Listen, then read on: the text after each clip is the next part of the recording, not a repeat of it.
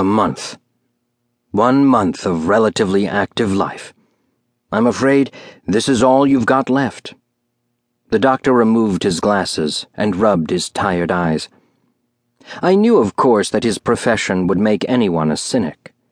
And still, he didn't seem to be delivering the news lightly. The doctor shook his head, his hair gray before his time.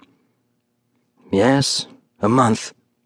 He pursed his lips, hesitating, then blurted, "It'll be the question of what runs out first, your health reserves, your will to live in ever-growing agony, or your ability to finance therapy and medications.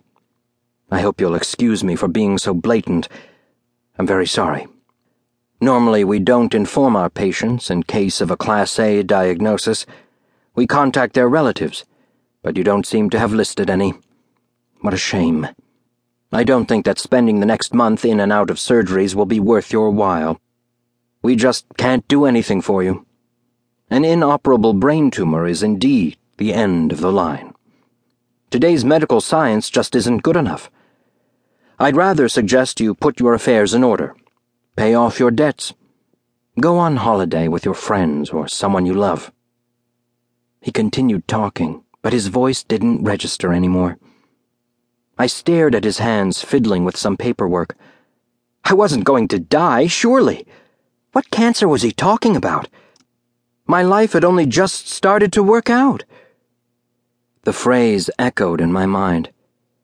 Today's medical science just isn't good enough. What about the science of the future, then? Will it be good enough? The thought struck me, giving me new hope. I sprung to my feet. The chair creaked, having heard yet another death sentence. It must have witnessed more of those than old Sparky. I mumbled my goodbyes and headed for the door. Ignoring the elevator, I flew down the steps 3 at a time, ran across the crowded parking lot, and slumped into my Hyundai's seat. I pulled the cell out of its case and started the browser. What was it that I'd heard on the radio on my way to work? The first in Moscow. We sell immortality, a chance to live forever, to see the future with your own eyes.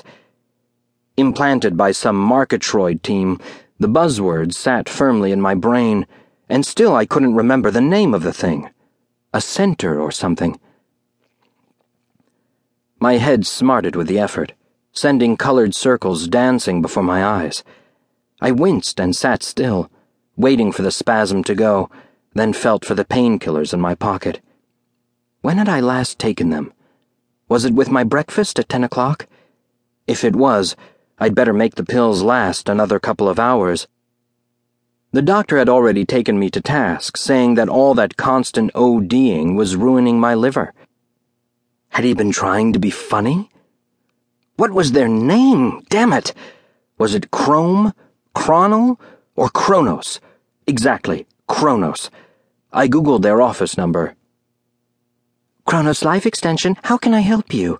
chimed a young female voice, soft and eager. I faltered. Hi, it's about your cryonics program. Can I make an appointment or something?" "Absolutely. I'm feeding you our location." 40 minutes later, I parked up by a state-of-the-art business center. Their high-speed elevator gave me a bout of childish delight, replaced by a new spasm of agony.